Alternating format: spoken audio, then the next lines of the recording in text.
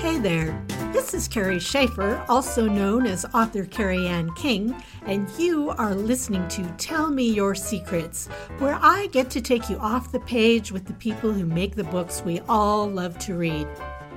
Tell Me Your Secrets is produced from live stream video and is owned and copyrighted by Authors on the Air Global Radio Broadcasting Network.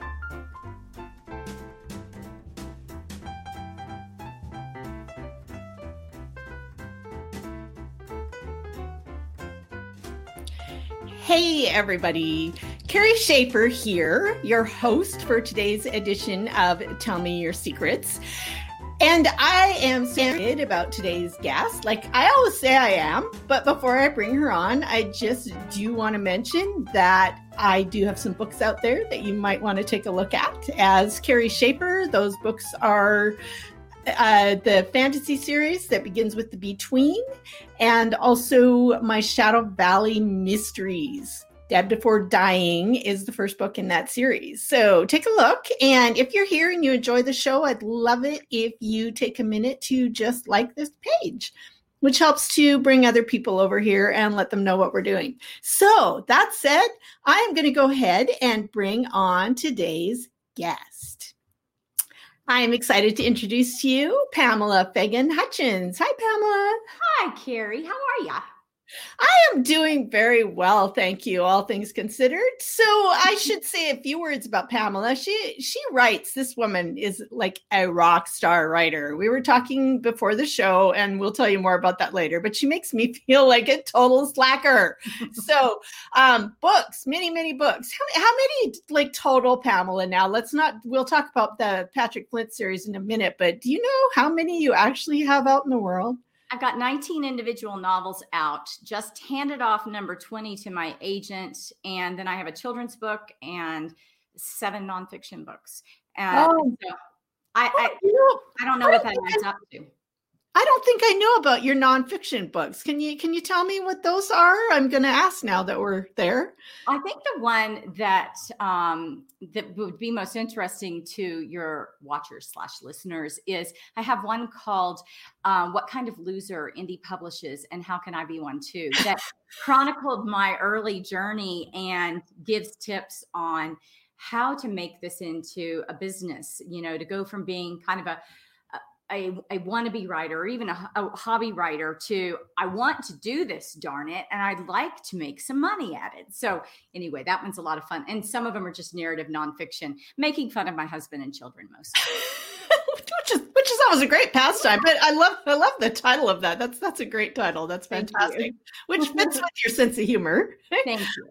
But we're going to talk about Patrick Flint novels in a minute, and the newest book, which is Scapegoat, which is just absolutely gripping. I am actually in the middle. I had to tear myself away to come do the show today, but we'll talk about that more in a minute. So this year, though, we were talking, COVID is hard for a lot of writers. Yes. And what I hear different stories from different people. And so many of the writers I know have really been having a hard time struggling to write this year and haven't done much of anything. And then do you want to tell us all of the things that you have pulled off in the last year? Oh, yeah, I might as well, because it'll make me sound crazy. So in the last year, I've written 4 Patrick Flint books, and then wait, 4 thrillers. 4 thrillers. 1, 2, 3, 4. Right. So 4 thrillers. And I squeezed in, first of all, 3 is okay. I don't know about you, but 3 is an okay pace for me for a year. 4 was going to kill me. And then my agent pitched an idea to me and said, can you fit that in? And I said, well, sure. And I did. And then I wrote a children's book. So this has been that's really about 15 months. And it's just, I'm tired, Carrie. I'm very tired. I bet you're tired, because here's the thing. You not only, I'm pretty sure, tell me if I'm wrong, but the Patrick Flint novels are indie published, correct? Yes, they are. I do it all. So this is not just writing these books. This is writing these books and then doing all the work around actually getting them ready to publish, getting them published, and getting them out there, which is just mind-blowing for me, honestly. And I record and produce the audiobooks too. So but I consider that a part of the final editing process. Wait. You do your own audiobooks too? My own audiobooks. Yeah. Oh, I love doing audiobooks. I'll audition for one of yours someday. Okay. I'm getting better all the time. But I was in high school. I was a part of a debate team, and one of the I don't know, what do you call it? Categories that you can compete in was called prose. Dumb name, prose. Just having to think back to being 15 years old. Prose, like PROSE. But what you did is you did dramatic readings of fiction or nonfiction. You just picked a book and you got up, you held it in your hand, and you dramatically read that book and did whatever was on the page. And I rocked that, baby. I rocked it. So anyway, for me, it wasn't much of a stretch. I also have done musicals and things like that. And so I love nothing more than when I come to a part in a book where I have to sing too. So it's like, yes. So do you tend to put music in your books on purpose so that you get to sing then? I'll never admit that I do that. Never. You'll never admit it, but it's super fun. It's super fun. But I did this crazy pace originally because my father had gotten sick, which was what spurred the books in the first place, was writing them as a tribute to my dad, the kind of books he likes to read with him as the protagonist. And I was in a hurry because he had a very grim prognosis. And I wanted to put one or more books in his hand before he died. Well, since then, he's killing it. He's doing great. His 3 months has turned into 3 years, and we'll see then. But in the meantime, I wrote all these dang books, and they were game changers for me. You know, for a while, I kind of been limping along, just kind of scraping by, and these books have done really well. And so I'm continuing to write them, and no break in sight, but they're fun to write. And in fact, I'm going to go back to something you said that was interesting about the COVID thing this year.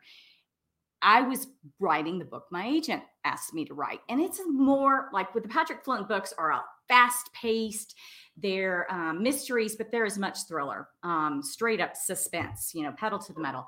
And I had a book the agent wanted that was more like mystery, but women's fiction. You needed emotions in it, like really deft handling of emotions. Well, COVID hit and I couldn't do that. I mean, I tried for a few weeks and I was getting nowhere. And I thought, I'm not only not going to finish, I'm going to ruin the book. You know what I mean? Like I'm at the wrong place to write this book. So I put it down and I picked up Patrick Flint and I said, I'm going to write the fastest paced book I possibly can write, because that's how I feel inside, is anxious with all this COVID going on. I feel anxious. I'm going to let that out on the page. And so I wrote Scapegoat. And so that's what's come out here in Scapegoat. And truly, people, this book, we have first off, you created a nightmare. Like for me, this is a total nightmare. So Patrick and his family are you know, planning this wilderness adventure with canoes. And it's okay because it's him and his wife and his 2 children. He's invited his brother and his brother's wife along and his parents, and it's going to be fine. Well, the brother and the wife show up with 7 young offspring. They're all like, what, 10 and under? Yeah. Yeah. Oh my God. My aunt and uncle who really do have 7 kids together. And so with each of these books, I tried to incorporate something that was a nod to something what my dad cares about, at the same time as I create an entertaining book for people that don't know that my dad has a brother with 7 kids. Right. And so it was a lot of fun to pull back memories and use those personalities and play with them. And then they just create as much tension as I possibly could. Oh my goodness. See, for me, there's just tension right there. We have 7 children and we're going camping. That for me, that would be it. That would be the thriller. We're there already. But then we throw in bad guys who are chasing this family and people separated in an injury. And, you know, it's nonstop thriller for sure. It was fun to write. And because I don't know about you, but when you write something slower paced, my moods tend to slow down and match and pace with it. I kind of, the characters embody me, etc. When I'm writing a thriller, I move fast with it. And so for me, writing it was fast. Writing it matched my internal and external environment. And it just worked. It kind of carried me through March, April, May, you know, when I didn't really want to live in the real world, but I could kind of float on those emotions I was having through a fictional world. So it's like personal therapy. Yeah. Oh, yeah, absolutely. Writing's totally therapy. Although I don't know what that says for what I'm currently writing, because anyway, I'm not going to talk about that right now. But Talk about that later. but then you were able to go back and do what you needed to do for the book that's a little more women's fiction-y that you turned into your agent. I was this summer when it felt like, in the summer, at least for me, because we live in Wyoming, and in the summer things felt beautiful and more languid, and we weren't in a city where there was protests or violence, and we weren't dealing really even with COVID where we are. It just worked, and so I was able to squeeze that in.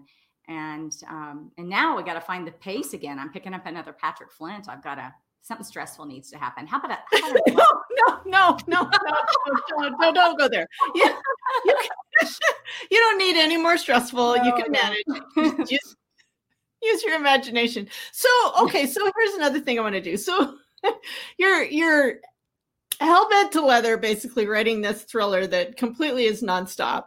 And you've done all these books this year. And then all of a sudden, somewhere along the line, this thriller writer said, I think I need to do a children's book about a puppy. Tell us about that.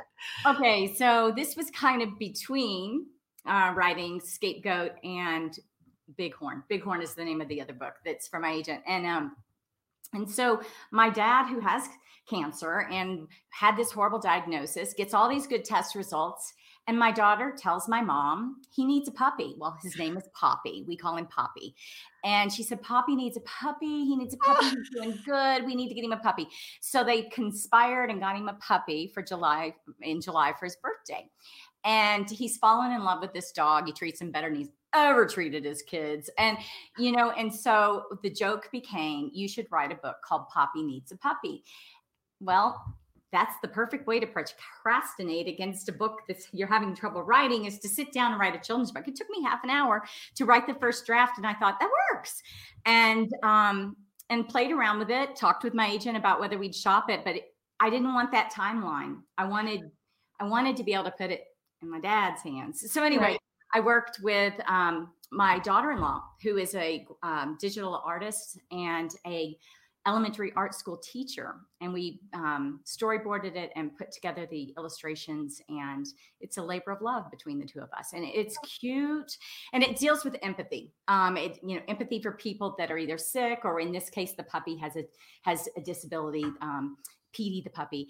And then you're gonna love this. I have a friend that's a Grammy nominated songwriter, singer, used to be a top 40 pop musician.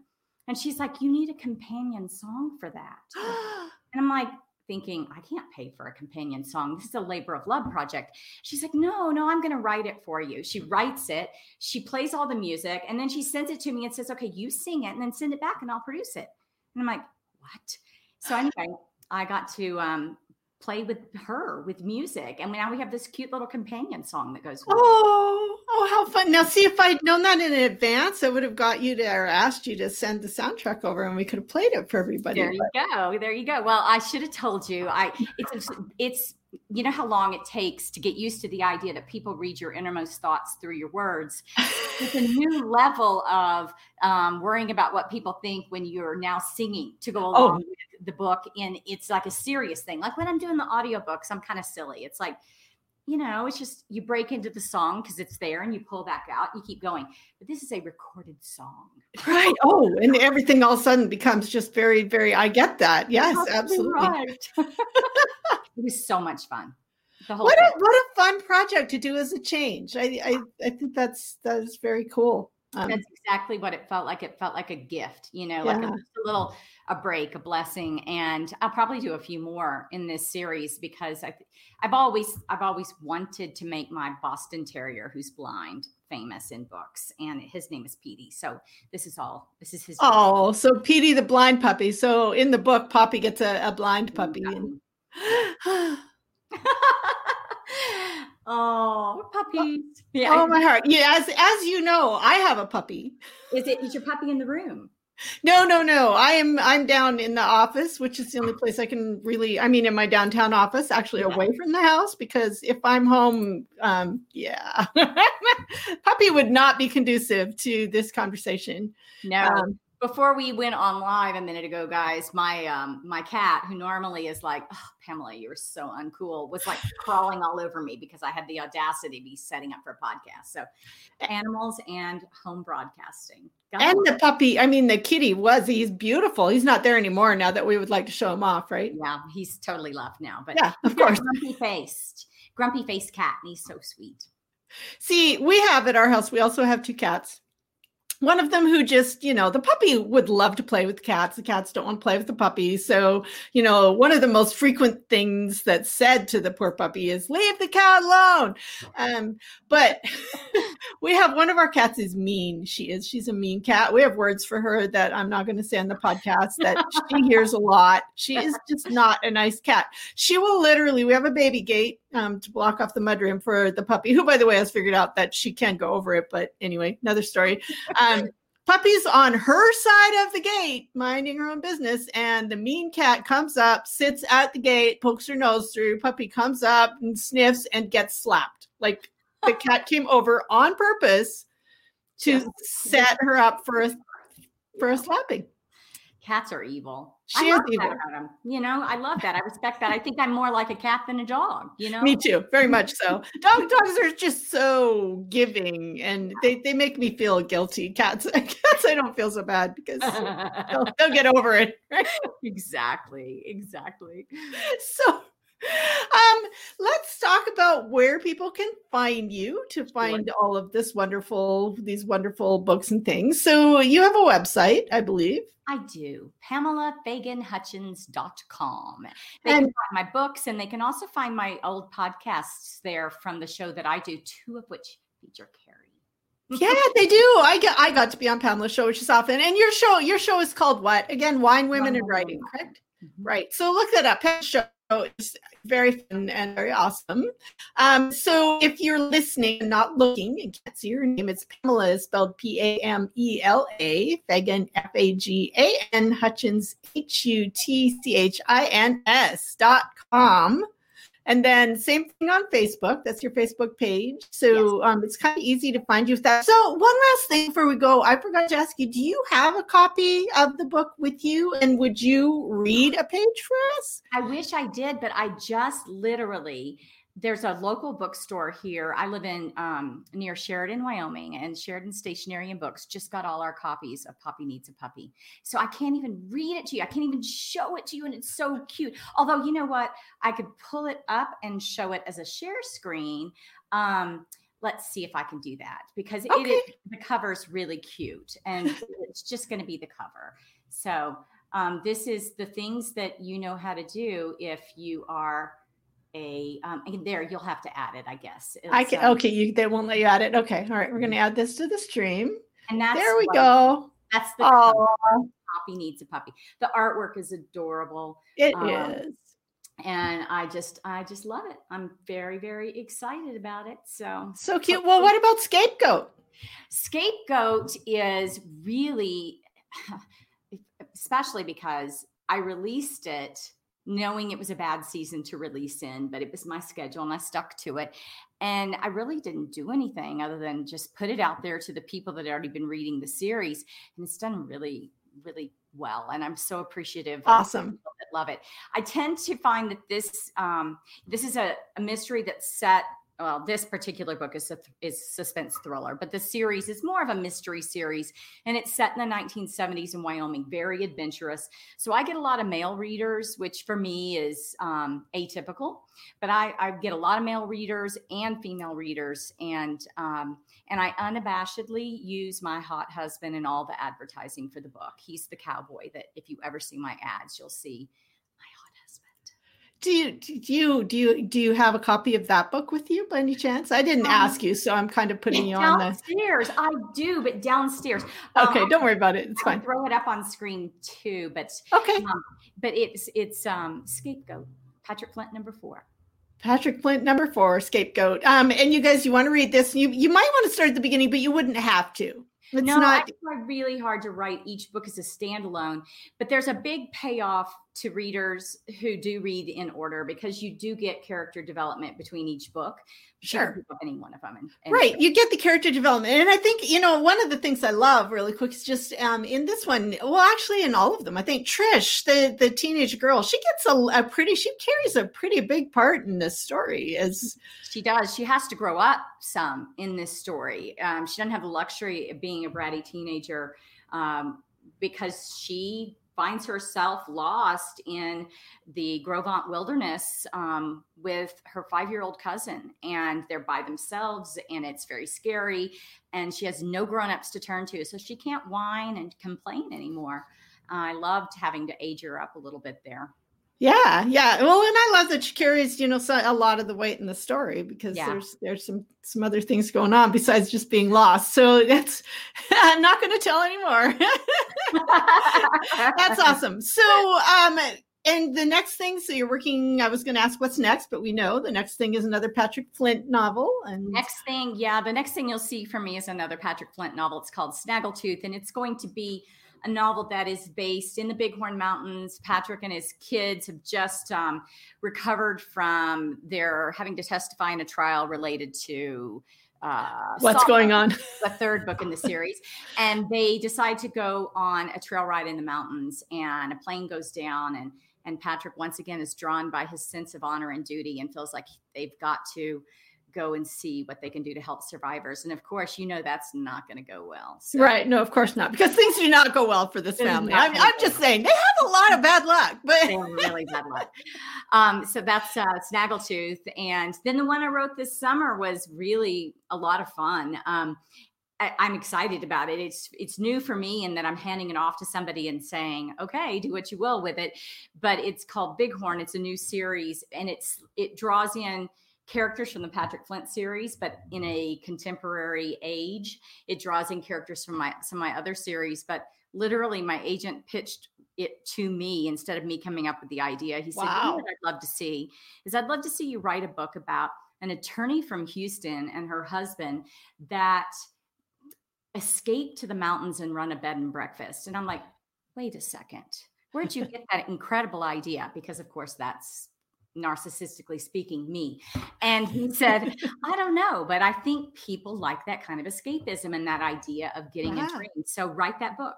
And so now that's what we've got. It's a little bit of, it's like Nora Roberts meets Yellowstone. It's not that edgy, every character is an unredeemable jerk you get in Yellowstone, but you get that feeling, that atmosphere, that setting, but you have healthier relationships. I like to say healthier. All right. No, that sounds wonderful. So now we'll be waiting for news on that one. Let's see. Fingers awesome. crossed. Well, that's fantastic. Pamela, thank you so much for being here. I love talking to you. And this is, really the only time you and I ever manage to get together is when we're interviewing each other. Funny. And we have these great conversations, and I think, man, I just need to call her next week. And then it's till the next show. But we have these 20-minute conversations before the show. Right.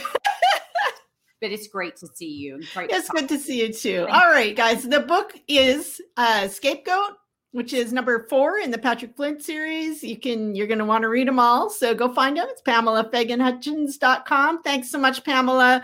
Read a good book, guys. I will see you back next week on Wednesday with another awesome guest. Bye. Bye.